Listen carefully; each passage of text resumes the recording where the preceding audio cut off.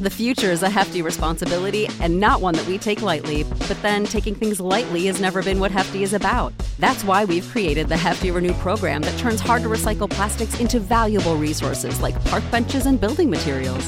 To participate, simply fill up an orange Hefty Renew bag with accepted items, tie it up, and drop it in with your regular recycling. That's it. It's that easy. It's time to rethink recycling with Renew. Particular valued resources may vary by geography. More info available at heftyrenew.com.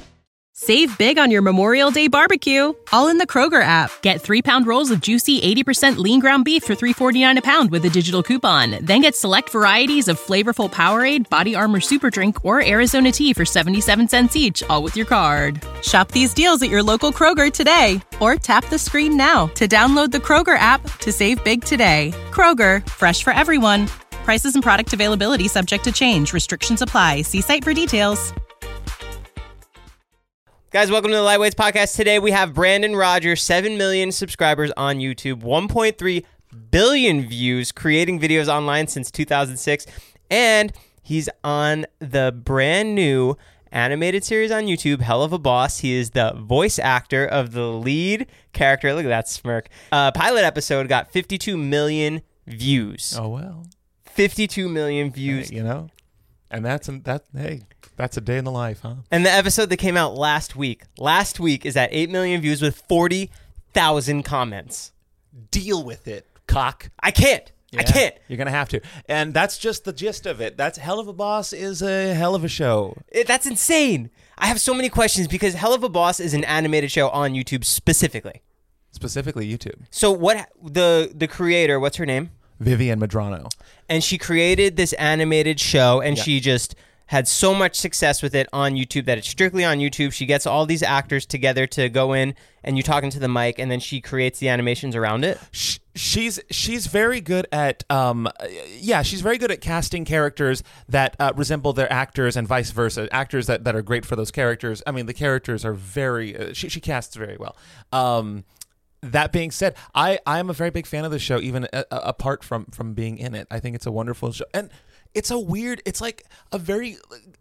queer-coded weird show. It's not like, there's a lot of shows out there that depict queer characters in ways that, straight people like to have them, but these are like actually weird queer characters, and we have characters that are trans that we don't address and whatnot, and it's never a focal point of the show, and it normalizes things that a lot of animated shows don't normalize. And a lot of animated shows are made from producers for fans, whereas this is like from fans to fans. Like the whole crew working on this are just a bunch of animation nerds, myself included, and to be wrapped up in your own lore that you created, your own show that it's so cool. And I can say all this because they're not my characters, so I can gloat. If it was my own characters, I would be much more humble and modest, a little bit. I know. I haven't seen you really talk about a project that you're a part of that you really, really smile within, because that's more of your baby, and you are trying to be humble, and that's what's so cool about you. But the fact that you're on Helluva Boss and you're like, yeah, I'm part of this. This is sick. Yeah, well, part of the dream of when I moved to LA, part of the dream was to be a part of something. To be a part of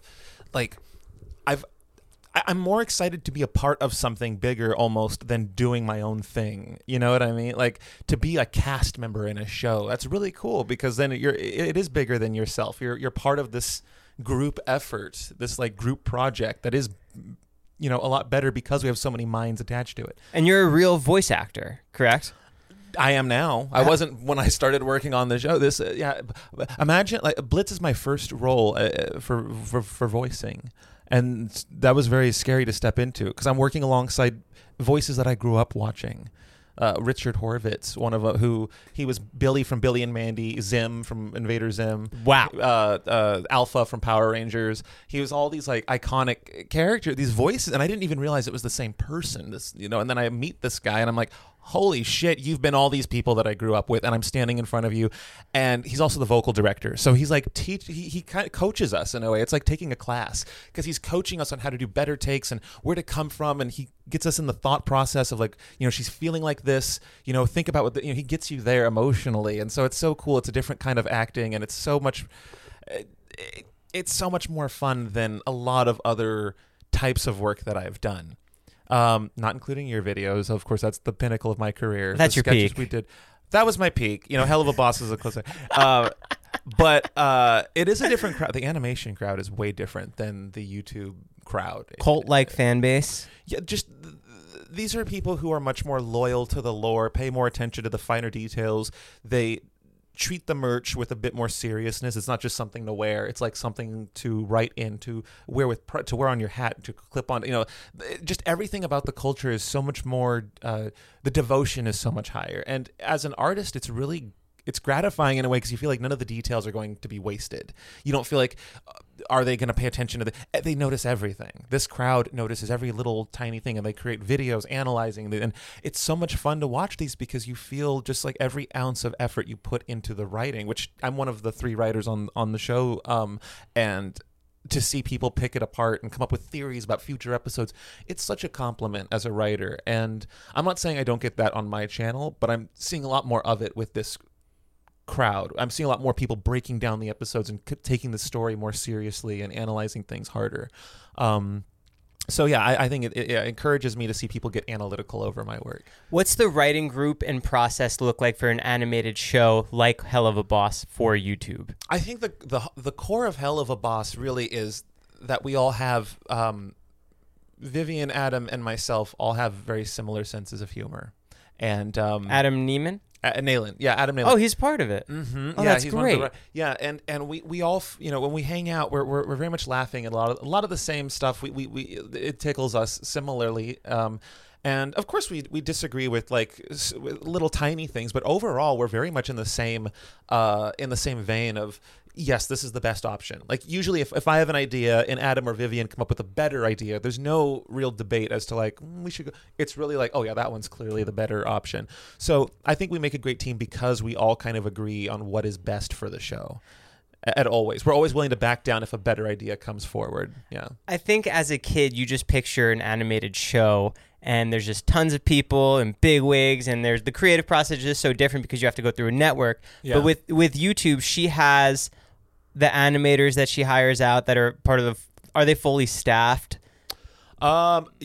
I actually don't know how any of that works. I do I write for the show and then I voice it, but even the gap between that is so long. How long? I'll forget what we wrote. I'll come back months later and I'll be in the studio and I'll see the script. Some of them are, some of the episodes I was the head writer on, and I don't remember some of the plot twists. Wow. And I'm like, oh, that's right. Because think about it. Like, if you make something, but you only write it, you don't even make it. You just write it, and then you throw it in a drawer and forget about it for months. And then you come back to it, you will kind of forget key elements of it. So it is kind of fun going into the studio, and then I see, it's new to me again. But then it goes to animation because the voice is number one. That comes first, and then sometimes they'll have us voice after the animators throw in a really cool thing, and then they'll be like, "Can you actually do what this animator did?" And they're like, "Okay," and they'll come back in, and we have to sometimes they'll animate an effort that we have to do or a jump or So then we'll come in because the animators gave us an action that we have to voice for. But most of the time, you go in, you voice record, and then again months. It could be years, actually. I mean, there's the episode that just came out now was fucking over a year old, or almost a year and a half that we recorded it. What's the process? Because it takes so long to get the animations done? Yeah, I still don't know a lot about animation, but I know a lot more now having worked on the show than I ever did before. Because I go enough of these events, and you have all these animators there with Viv, and they're all talking animation talk, and you kind of pick up some of it, and you're kind of like, oh, interesting. That's compositing. That's its own department, or its own job is just the layers of smoke. Whatever comes in the foreground or the lens. So if there's rain or lighting and the way the light hits things, that's just its own thing. That's its own job right there. And every little thing, the designing of the weapons, the props, the costumes, because you hand that off to other people who have to take those items and animate them. So you have to create this is what this gun looks like from this side, this side, this side. So it's a very long process, and with a lot of different people having to share information and make sure that you don't want the characters to look different. And if you could tell one animator did this scene and another animator did this scene, the characters can't give that away by how tall they have to be, the same height in every scene, right? They have to measure up to each other in the same. All these things you wouldn't necessarily think about, and and now that and hearing about the ways that an animation can have mistakes that you didn't think it could, you're like, oh, you're right, the characters could be different sizes from shot to shot. You don't think about that as a film director. Your actors always stay constant. And so it's cool seeing the different challenges. And there's also a lot of freedom with animation. You could write explosions, and you could write these, although one thing is similar with film and animation, extras are a pain in the ass. We always try to avoid scenes with lots of people, like crowds, because it's just as much of a pain to cast the background actors for that as it is to draw individually every person. And I didn't. It's funny because that is where it sounds like a film is like, oh yeah, we can't have background, we can't have a large crowd, and I'm like, oh. But beyond that, they are very different methods of telling a story. Like Viv's restrictions are so much different than my restrictions. Is it the #1 animated show on YouTube? As far as I know, it is the #1 independently animated show on, and I could be getting crucified for this if I'm wrong. All of the internet. But I think it's all of the internet. I think right now it is the biggest animated. I mean, let me put it this way. We go to conventions that are like gaming conventions, animation conventions, and I'm really only seeing one kind of cosplay the most. And it's mostly Helluva Boss. And it could be because the characters stand out so much, and I'm trained to like spot them in a fucking crowd. I'm like, oh, there's red, black and white horns. So maybe I'm just being biased because I only spot them myself. But honestly, they are kind of one of the most, like when we go to these, I see a lot of these people dressing up as these imps. And they're not demons, by the way. They are imps, which are hellborn, which I did not know this distinction before I worked on the show. I'm learning all kinds of... Viv takes biblical mythology very seriously. And so I didn't... She's very like... And I know this because I watch these reaction videos or these breakdowns of like, oh yes, this is the god that this character is supposed to be, or the demon that this character is supposed to be. I'm like, oh my gosh, I should have paid attention in church more. Oh, that's so cool. But did I answer your question? I've been going it's this goddamn ghost. Oh, I love that. They're not sponsored, by the way, but I hung out with, do you know Matt Pat? No. He is a YouTuber, and he does all kinds of scientific things. You if you see his face, you're like, oh, him. He's one of the... And I was hanging out with him, and he saw me drinking a Ghost, and he said, oh, I just did a video where we scientifically proved that Ghost is like the one that has the least crash. And I was literally thinking the morning before I saw him, I was like, I like these because then I don't crash as much afterward. I swear to God, they're not sponsored. They haven't paid me a fucking dime, but they wake me up every day, and I think I owe them at least that. Let's do some more product stuff. No, don't. Okay. No, I got you a Zila bag of protein, banana flavored. Nothing's changed. I'm still your fucking monkey, and that's not because I'm brown. I'm not sponsored. These are gifts for you for coming on the podcast today. This is. Can I have this? Yeah. Because you do take protein. You take care of your body. Yeah. That leads into something else. Also, you're hot now. Yeah. Thanks. Did you know that? No, I didn't. Try looking at one of your many shirtless photos you've been posting, Joe. Everyone else has. Right. Shout out my OnlyFans. Yes, your OnlyFans. What is this? This is called Happy Being, and it's full of antioxidants. It's almost like the back of the slogan says you're holding 1,000,000 blueberries in a bottle, but I have a code, The Joe. You get 20% off if you want to try it. It's only 25 calories. And again, these aren't sponsored. These are just things that I really do love. I don't give a shit about. Give me that. Gulp. Actually, that does look pretty good. What cucumber mint white tea? The name is awful, but it tastes incredible. This is the best flavor. I promise. I feel like when I come to your place, it's like visiting my parents because you're like, Brandon, and you got to try it. This, and take this and take this. Just be sure to post with it. I always leave here with weird food. Yeah. You're like stuff I could not find in a store. Is any of it ever good? You gave me that protein shake that was like a birthday cake flavor thing, and now I see it in stores everywhere. I forget what it was called, but it was. Was it a Quest bar? No, it was a shake. It was a protein shake. Oh yeah, okay. That was pretty. Or it's like a milk of some kind. Yeah. Alani new ones. That was good. Those I are like good. that. Can we dive back into? I will say you gave me an energy drink one time and it tasted like trash. Really? I think I even told you. I was like, "What is this? I can't finish it." I vaguely remember this. So I just wanted them to know they're not all winners. These are honest feedback. A lot of them are great, but some of them I'm like. That's why when I share the good ones with you, and apparently some bad ones. I mean, I eat everything you give me. Honestly, I do eat everything. You don't even question it. You just put it in your mouth every time, over and over. Even if I don't like it, I'll finish it. You've been going to these cons a lot, and Helluva Boss is a big hit there. What are these cons like for you, who is part of one of the biggest shows and one of the biggest attractions at these cons? It's very overwhelming, and you go into real deep existential places. You're like, is this just what it's like? Am I just starting at the top of this experience? It has to get bigger and better than this. This cannot be. But it does feel like when you're like, our show is one of them. And I didn't walk around a lot of the con or any of the cons that we've gone to, but it seems like our show is one of the biggest in attendance, and I'm partly afraid that I'm getting all of this dopamine rush out of the way now with this show, and like everything else in my career has to live up to this, and I'm scared of that because it's like the kid who was in Power Rangers, the one he was a little kid, and it's like he was in the movie, but like I haven't seen him, and I don't know where he. I probably shouldn't say. Maybe he's very famous now, but I don't want to be like that version of what I think he is. Do you know what I'm saying? Like, I want to be able to look forward to other roles and have other things. And so there is kind of this.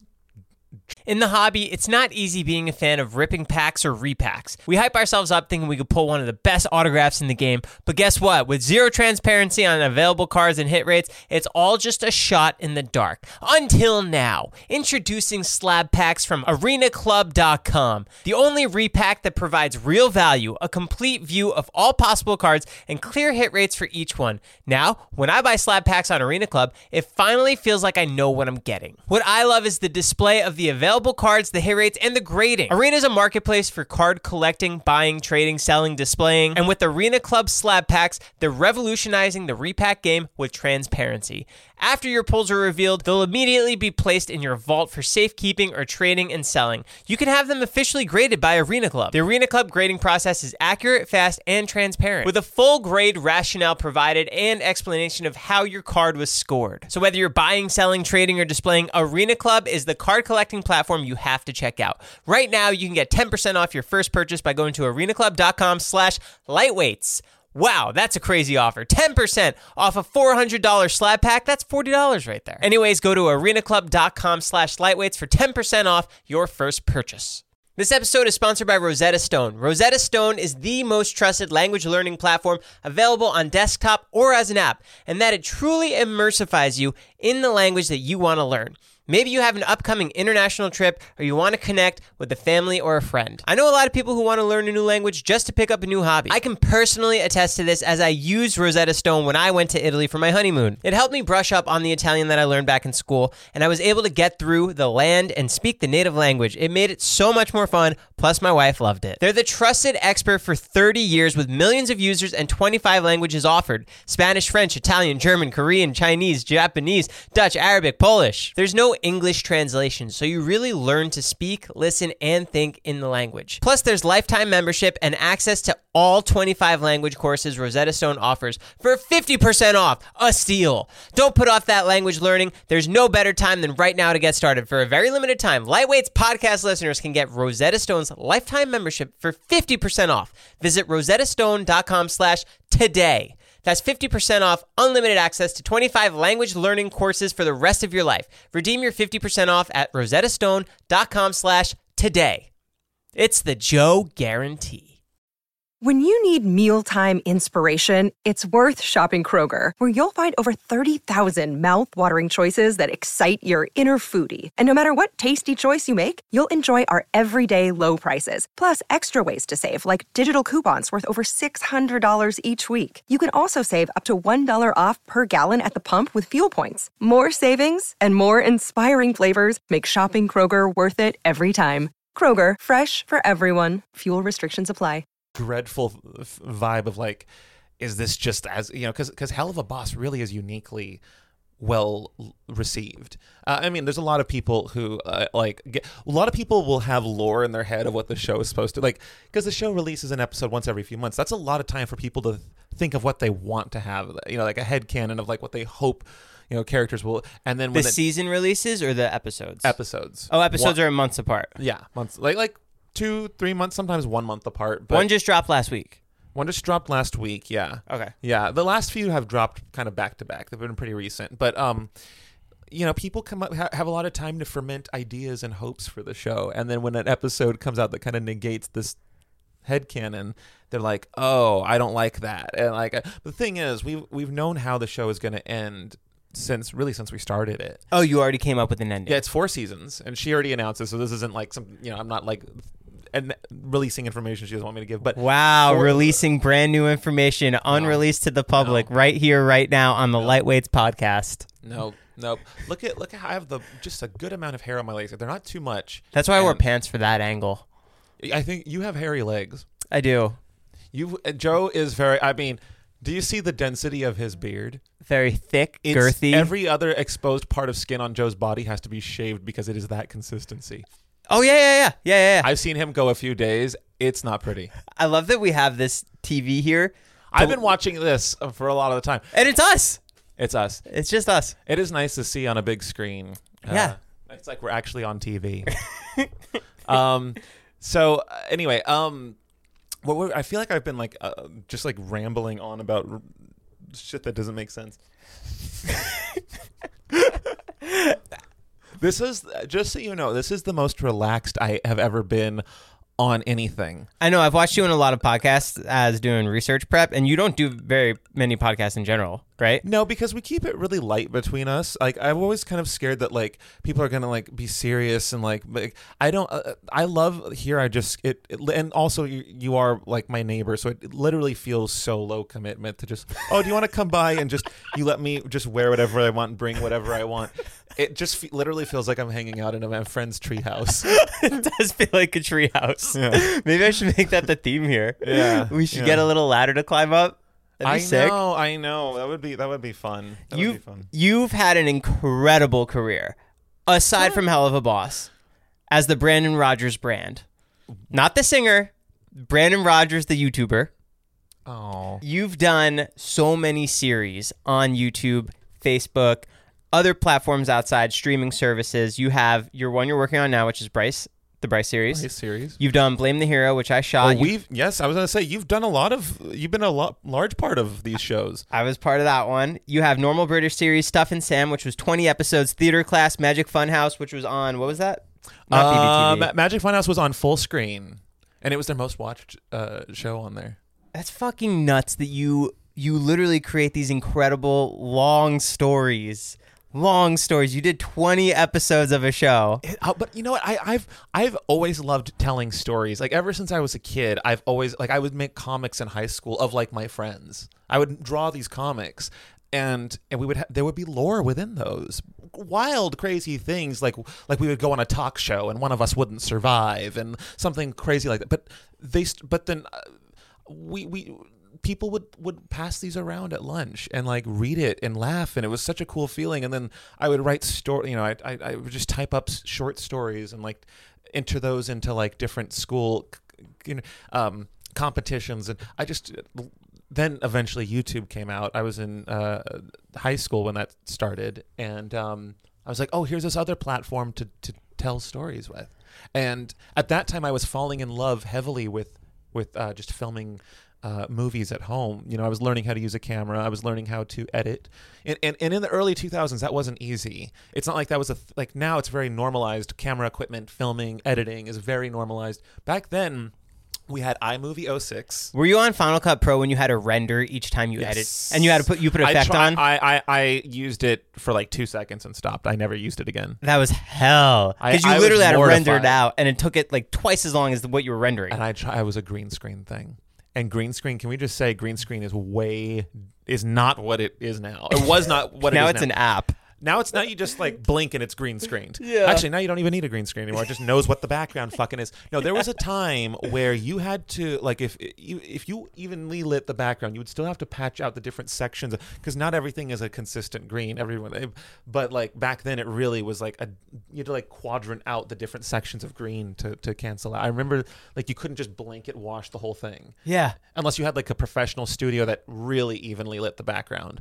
And like, I remember what a nightmare it was and even then, even if you got rid of all the green, the choking and the blending and the glow around there outside there was everything. Awful. It was awful. It was so bad. It was not. If green screening was just out of the question if you wanted to be taken seriously with a film project in that era, and so anyway, that was a long roundabout way of saying that. You've been around since the dinosaurs. I've been around since the dinosaurs. Wait, you're younger than me, huh? Yeah, by like a lot. No, but really not even. Like half a year. I think maybe even you're older. Yeah, I could be older. Wait, how old are you? 33. Oh, fuck. What are you, 37? I'm kidding. 34. You're 34. I'm fucking 19, pervert. You were born in 1989, no? I was born in 88. 88, okay. Which is a lucky number Chinese-wise. Which you are. No, I'm Filipino. 100% Chinese. No, I'm not. I am Philippine, yes. Do you know the Filipino? Do you know Filipino? Yeah, that was my grandma's voice. Did you know that? I did know that. Oh, wait, you didn't? No, you didn't shoot one of those. No, I didn't shoot that. That was before me. When you're shooting these series with 20 episodes, do you already have the ending at usually pre-planned? Well, do you remember in Blame the Hero, which was 7 episodes? Some of them were 25-minute long episodes. But I don't know if you remember this. What? The very first shot we shot was the last ending shot. Yes. Of the show. Yeah, where you see his tattoo on the hand. That was the very first thing we shot. So that, that's what, to that point, every show I always have the ending in mind at the how I want it to end, at least. Like loosely, and then you just fill in the gaps to make a full story as dimensional as possible? Yeah. Well, I mean, like with every series I do, it's about a different character, and the character presents the type of format that that it is shot in, right? So like Blah Blah the Clown was a crime documentary. Oh yeah, that was another series you did. Right. And then like Stuff and Sam had more of this like kind of weird Eric Andre like reality show kind of vibe to it, and then and then this one is like my love letter to 80s glam and like feminine power, and so it has a very ethereal, pretty quality to it, and the sets are more like very of the 80s had a very like alien-like aesthetic to them. There was a lot of like glass pyramids and metal chrome and very future oriented, and I tried getting as much of that to bleed through in this project as possible. And so, yeah, with every show that I do, I think about who is this character and what universe do they conjure up around them. So with Bryce, this is the universe that she would live in, right? And I shot it in a way that kind of matched who she is. But I might do another character where I'm like, oh, this is the type of story the type of series I'm trying to make. Like for Blah Blah, it was a crime doc. Maybe the next one I might want to do. Which you were inspired by the Dahmer series, no? Actually, no, I was inspired by Don't Fuck with Cats. Is that what it is? The one with the guy who killed the cats. Okay, that's what, yeah. You like those angles. You liked all of like the ambiance. Well, I realized halfway through that this is giving me such a palpable vibe. That was also like the first real Netflix crime doc I ever watched. Yeah, I remember. So like you liked it. I talked about it a lot. Yeah. And it moved me so much that I thought, like, well, what's really moving me here? It's the beats and how they edit them and how they hold you on a cliffhanger and how they reveal the twists and the information. It's all real events, which made me realize that this is easy to replicate because we're only going off of surveillance footage and interviews, and those are fucking easy. And I thought, well, there's a, and if I could just create the sense of dread and the atmosphere and the crime doc, the Blood and Makeup. That has a very I made sure that has a very dense, like dark feel to it, because then the things that are absurd that take place just shine, I think, that much brighter. You have a very subtle thing, like the detective. Every one of her lines was very, she was very serious all the time, but she would like check the watch with a glass of coffee in her hand or something. Like everything. The subtleties were all very downplayed, but whereas like normal British series, it's bombastic and it's loud colors, and they're very all about dashing into the car, like very Bonnie and Clyde. And at every scene, the camera's moving in a certain way, and all of the colors are just popping and bright, and the characters are just loud, and even the acting, I even had it be a little over the top with that series. It was just very kind of lunacy. And then we get to Bryce, and everything is just a bit more.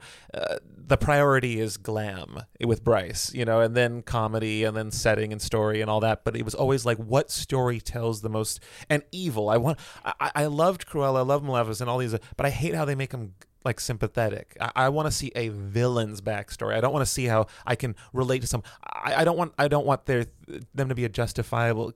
Spoiler alert! If you haven't seen Cruella, just she winds up with the fucking Dalmatians as her pets at the end of the movie. I'm like, fucking skin those things. I love dogs, but that's not the character that I loved. and so I didn't want to do a show that made Bryce sympathetic. In fact, I wanted it to almost be a tragedy. You're seeing someone who had all the best intentions just downward spiral into, and we all know who she becomes. And in the very first scene of the pilot, I wanted to make sure people knew, like, this is who she's going to become. Like, she decapitates someone. She's very evil right up front. So we know that any effort she has in the past of trying to be a better person, we know that we're watching a wasted effort. And so, yeah, I which I like, but maybe I don't want to do something quite as dark for my next series. You know, I love being, every year I do a new one and I get to change up. Because whatever series I'm doing, that's the attitude I have to be in for a few months. That's the tone I have to sit with. So I always try and think, well, what do I want this year? You know, what was the most enlightening tone? Was it Stuff and Sam? Stuff and Sam had the most upbeat. Because I think that's when you were like the most jolly, like, you know, goober that you are. Yeah, and we just filmed every episode in Paulette's house, and and she lives at that was her old house, but it was in this very like. It was like in the country. So every time we shot Stuff and Sam, and we shot that for like 5.5 months. Every time we shot that, we would drive out to the country and go to her house. We'd all just get high in the living room and then film. Sometimes we wouldn't even have the script written by the time we got there. We would just get high and think, oh yeah, this would be funny if this, and this happened. And then we just did it. Luckily, she lived near a Target, and Target sells like 80% of the props I ever need. And so anytime we needed something last minute, Target was just down the hill. Speaking of props, speaking of filming with your friends at the houses, that is a 20 episode series. 20. Yeah. Which the production looks incredible. The funding for the show, you are completely self-produced. For that one, you also had a budget from Facebook, though? Yeah, Facebook paid for that one, although I'm pretty sure we went over that budget. And that comes out of your pocket. Yeah, that comes out of my pocket. The thing is, like, when you see that series, like 2/3 of the way through, it becomes, you could tell that we were getting self-obsessed with our own show. The writing got longer, it was darker, and the story got a lot more, the stakes got higher, things were more on the line, and it wasn't quite this bubbly thing by the end of it. By the end of it, it was, and also in real life too, we were 5.5 months, you get kind of nutty by the end of that. You're like, okay, I want to move on to something else, which I don't know how real film directors do it. They work for years on a project. Like, don't you? We're so lucky that we get to move on to new things all the time. That is the first thing when I show everybody your videos is they're blown away at the production value. They're blown away at the costumes, the props, the locations. Everything looks like it costs so much. Yeah. But you are completely self-produced, which I think is the coolest thing. And you work within your boundaries, and you're the kind of filmmaker that's like, let's get it done. Well, and like, it's not about finding resources. People think, well, I need to find that. It's about working with resources you already have. Everyone has resources. You know, if you're in prison, you already have a cool location that you're at that I don't have access to. It's like, you know. So all the prisoners listening, if they want to make videos, they can. I think it's fun. I think everyone should at least dabble with making videos, no matter who they are. I think it's I think it builds confidence. I think it builds like patience and structure. Arranging a shoot is a hard thing to do. I think that making videos brings out the best in all of us. But what was I'm sorry. I'm now just actually. You're completely rambling. self-funded. Completely self-funded. Yeah. That's not to say that I mean. I live a very minimal life because pretty much all of my money that I'm not saving goes into like in front of the camera. Just about everything. I mean, I really don't have a lot of a life outside of my YouTube channel, which I love. I mean, it's like it's my dream job to create my own like fantasy world to live in every week. Speaking of fantasy world, if anyone is unfamiliar with Brandon's videos, or they're just here for Hell of a Boss, or for me, or for any other reason, you just stumbled across this video. All of Brandon's characters I'm showing my gooch to everyone. Are completely living in the same universe. It is the same exact thing as Marvel. Yeah. They all have backstories that intertwine. They all live in some kind of dimension. They all are, maybe someone's younger or older, and you have very few plot holes in this. Yeah. Well, it's very much natural mold growth, isn't it? Like you start with one character, and then like I started with I think it was Grandpa he was one of my first for sure, and then I kind of moved on to now I'm doing this mom character. Back to Grandpa. Yeah. You're the third most popular video on your channel, which has 31 million views. Mm-hmm. Grandpa Hates Disneyland. Oh my God, what a fun video! I was thinking about that video this morning. Anybody can go film in Disneyland, right?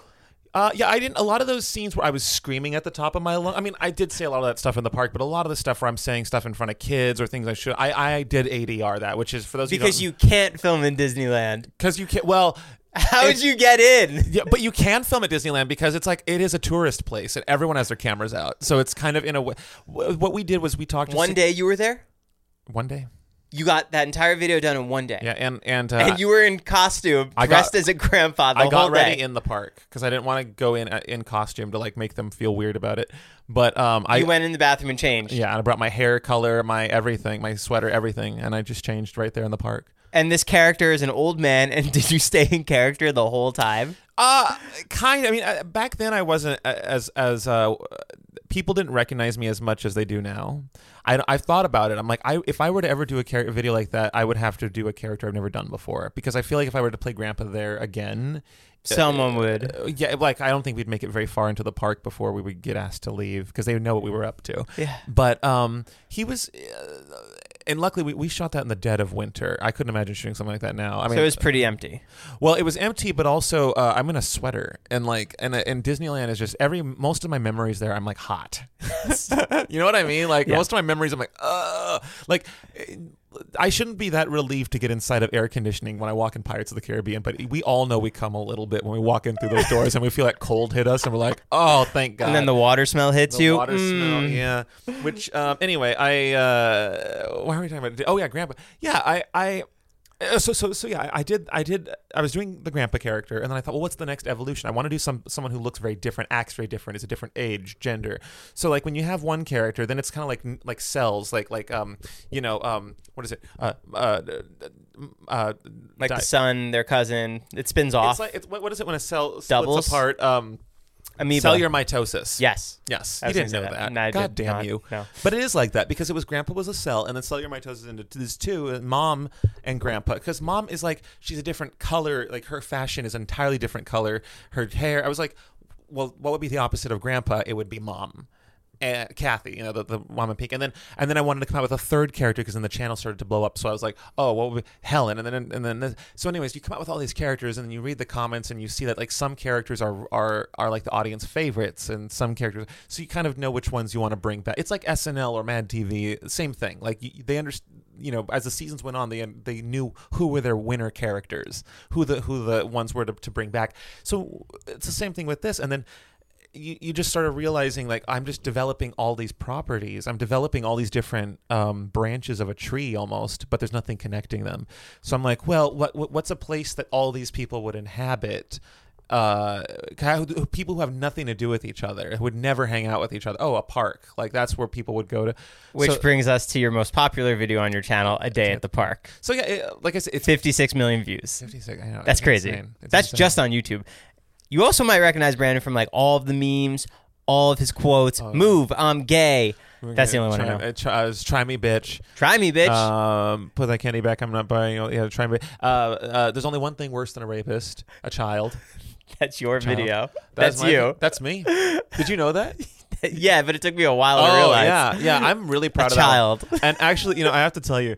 The other day, so like someone at my dispensary, my weed dispensary, they've clocked who I was, and now everyone that works there, I think most of them have seen at least something from YouTube of me because they kind of it's everywhere. It's TikTok, it was Vine, it's Facebook. Well, I went in to pick up my because I order ahead and I go in and I pick up. They have it in a little lunch baggie for me to pick up, and they usually with like Sharpie write my name on the order, but the other day they wrote. There's only one thing worse than a rapist.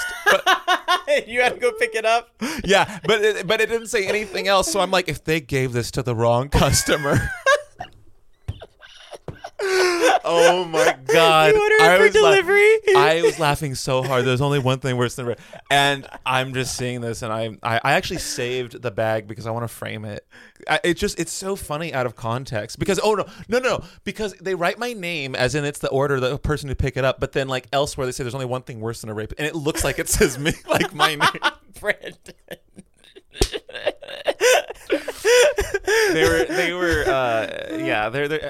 And now they write something different on it every time I come in. But some of them out of context are just so funny.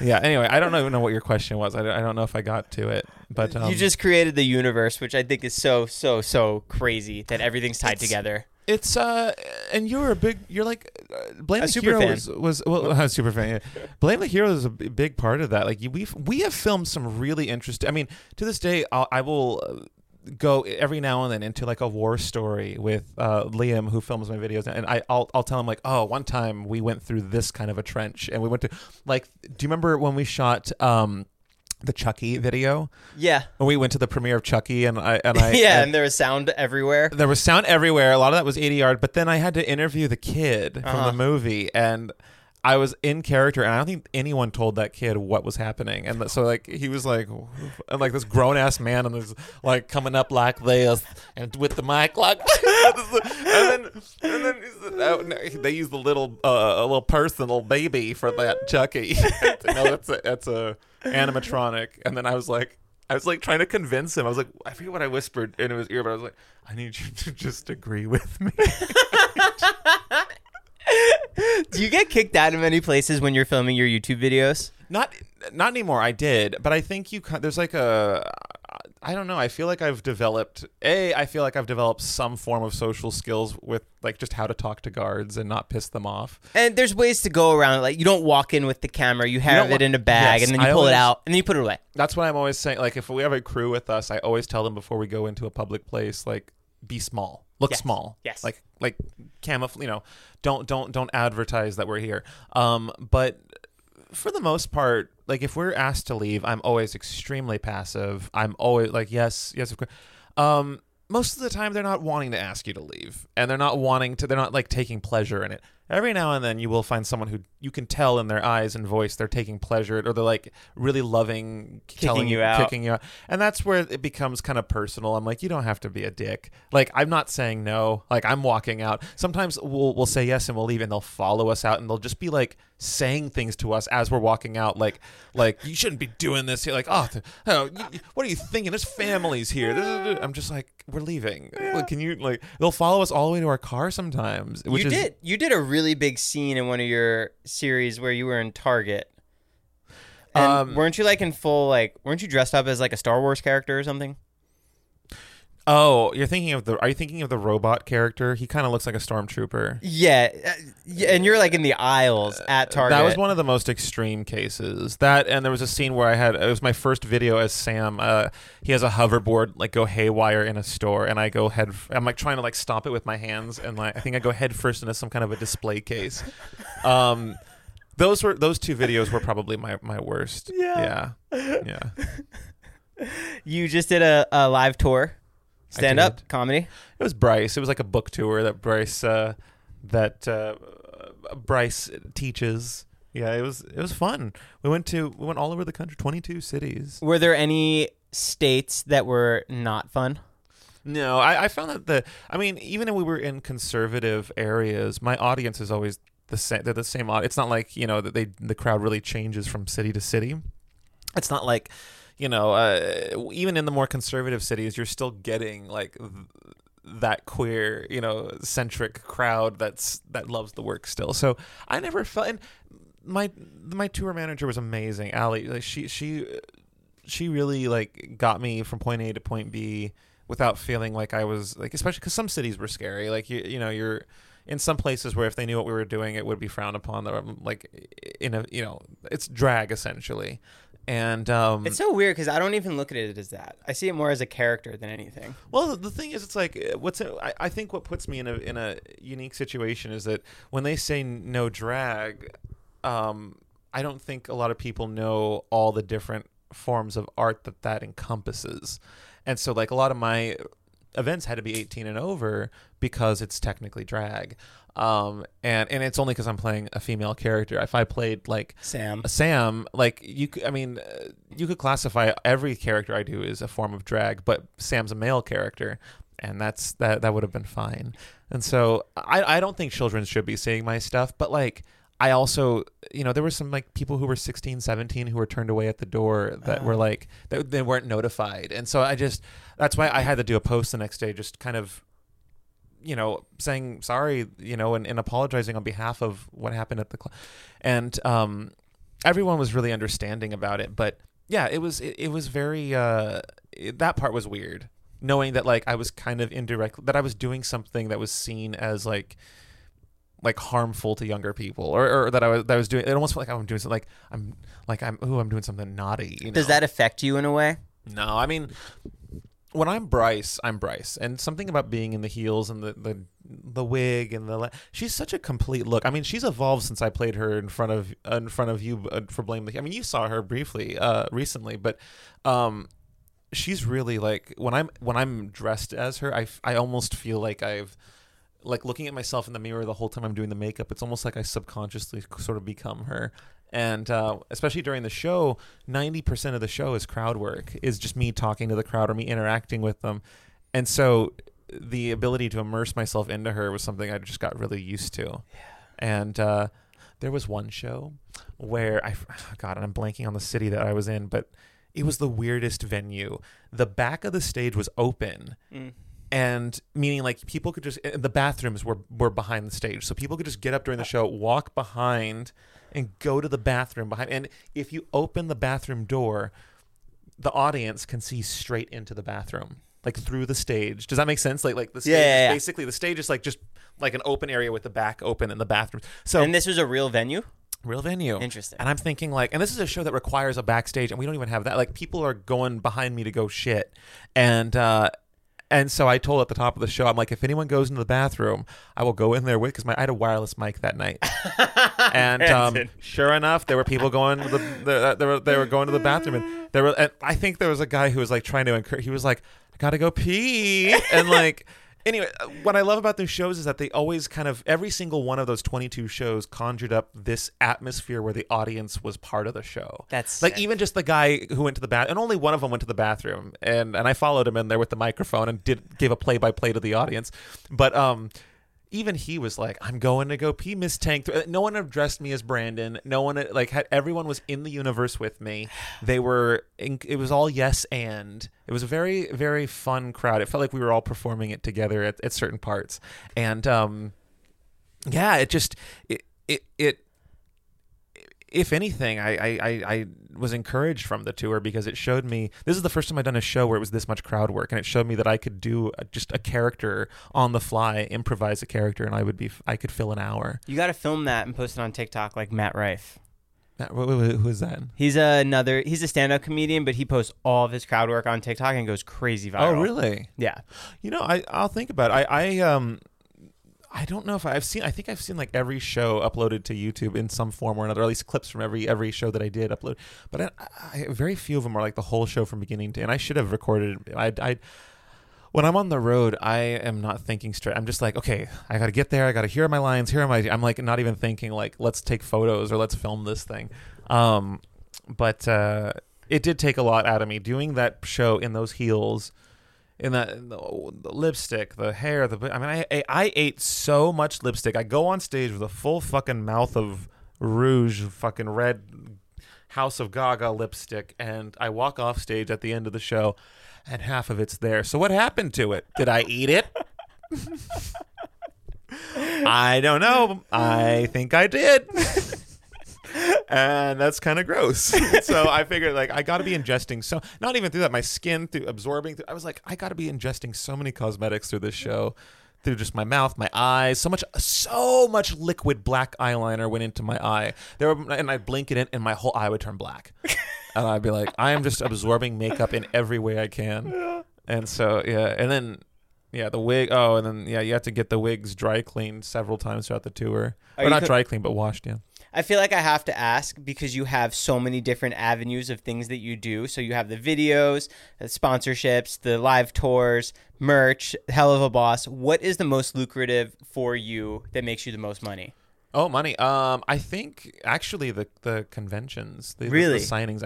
Well, because then it's not just like meet and greet. It's meet and greet plus you're selling merch plus you're like that. It's just a lot of times there's so many more ways to make money there. But honestly, I also have the most genuine fan interactions at those kind of meet and greets because it's the fans that go to those kind of conventions that well, I shouldn't say but generally speaking, those conventions have the fans that really enjoy talking about the quality of the work. And so I go to those not for the money, but honestly it's just I feel better when I leave those. And like yeah, it's like creative fans being all like creative with me and gushing about, so I love going to those. But then the shows that's a different fan base as well. The live shows are fun. And they can make a decent amount of money depending on which city I'm going to. But depending how many seats you sell, correct? How many seats we sell, and just there's a lot of factors. And we also sell merch on those as well. But can you give us a perspective of who you know of or you've heard stories of at these conventions that makes like the most amount of money? I don't know. I'm really new. Even the pricing, I'm very like still learning what's a fair pricing on things. Right. I'm really new to this world. I'm like a year deep into going to conventions, and I'm when I go to these conventions, I'm touring with people that have done it like their whole lives, and have done it year after year after year. So I don't know much, especially in comparison to the rest of my castmates. But I do watch them. I analyze and I learn. I'm watching how they do this. I'm watching like how they talk, like how they facilitate. Like when I'm going to these conventions, I'm still very much like the new kid, and I'm just observing how my other voice actor co-stars are I don't know, like a little brother looking at like his older siblings, like Was there anyone outside of your friends that you saw at these conventions that you kind of geeked out over? So outside of not really. Also, my eyes are really bad. I don't like wearing glasses. I don't like wearing contacts. Get LASIK. No, because Why? The thing is, I really like my vision as it is. When I go to like when I'm at an event or at a club or like a social setting, everything's in focus up to about here, and then everything turns into blitz. So it's very. But don't you want to see past that? But imagine how cinematic it is from my perspective. Everything's like a nice depth of field out of focus, and this one, whoever I'm talking to is who I'm paying attention to. But wouldn't you want to like see that thing is moving? But I really don't care enough about that thing. And I'm not going to live long enough to where that's going to or that thing's not going to be in my life long enough to make a big enough impact. So much doesn't matter. LASIK is the best thing I ever did, and you are stomping on my dreams. I'm sorry. But maybe you wasted your money. No. Oh. I can see. I don't need to wear glasses at night. I can go to the movies. Do you remember when we go to the movies and we both have to put on our glasses like nerds? I don't have to do that anymore. I'm not a nerd. I know. I do have to wear glasses at the movie theater, but I got prescription sunglasses, and so that's sick. So I go to the movies. I don't look like a nerd. I just look like a cool. But the worst is when you forget those sunglasses. I know. Then you just got to sit up close. I know. Brandon, thanks so much for coming on the podcast. Thank you for having me here. And literally, I don't even need to use your bathroom. Well, you can't because there's a drum set in it. So. Oh. Okay. Good. Well, I love your place. I love your studio. It's really nice. And how many guests do you think have farted in this chair? This is a completely new setup, actually. So these chairs are not to be farted in yet, unless I have not. I have been trying this whole sure? time. I have been pushing. Do you want to get up so I can sniff it? I mean, I was hoping that was going to happen anyways. Anyways, thank you for the supplements, and I hope I grow big and strong. Thanks. Go check out Brandon's on YouTube. Brandon Rogers. That's it, correct? Yeah. You're not Hot Banana Stuffed Muffin anymore? No, but yeah, and look at my pornos. Actually? No, I wish. We should get you on OnlyFans, too. Actually, there are people who animate Blitz and doing different things, and there's voice actors who they kind of sound like you. I don't know if they're just like finding like random guys to do the moans and stuff, but like there's people, so kind of I take it as if like, oh, like that's kind of like that's the closest that is out there on the internet for porn from me. Hell yeah. But porn from Brandon maybe coming soon. Maybe I should what would it be? What kind of porn would you see? Like what kind would you'd have to be into like the weird shit to resemble your videos, you know? So you could do it in like full costume. Like eating poop. Eating poop as sleep paralysis demon. Yeah, it would have to be in like a one of my nude characters. Yeah. Show off the bod. Think about it. And thank you, Joe, for having me. Look at Joe's new muscles, and he's so glowing and tan. I'm as tan as you. Look at this. Look. I'm tanner than you. You're about the same. Well, I got it yesterday, so. Yeah. All right. Bye. Bye. Thanks for doing that. Yeah. Thank you for having me. When you need mealtime inspiration, it's worth shopping Kroger, where you'll find over 30,000 mouth-watering choices that excite your inner foodie. And no matter what tasty choice you make, you'll enjoy our everyday low prices, plus extra ways to save, like digital coupons worth over $600 each week. You can also save up to $1 off per gallon at the pump with fuel points. More savings and more inspiring flavors make shopping Kroger worth it every time. Kroger, fresh for everyone. Fuel restrictions apply. Save big on your Memorial Day barbecue, all in the Kroger app. Get 3-pound rolls of juicy 80% lean ground beef for $3.49 a pound with a digital coupon. Then get select varieties of flavorful Powerade, Body Armor Super Drink, or Arizona tea for 77 cents each, all with your card. Shop these deals at your local Kroger today, or tap the screen now to download the Kroger app to save big today. Kroger, fresh for everyone. Prices and product availability subject to change. Restrictions apply. See site for details.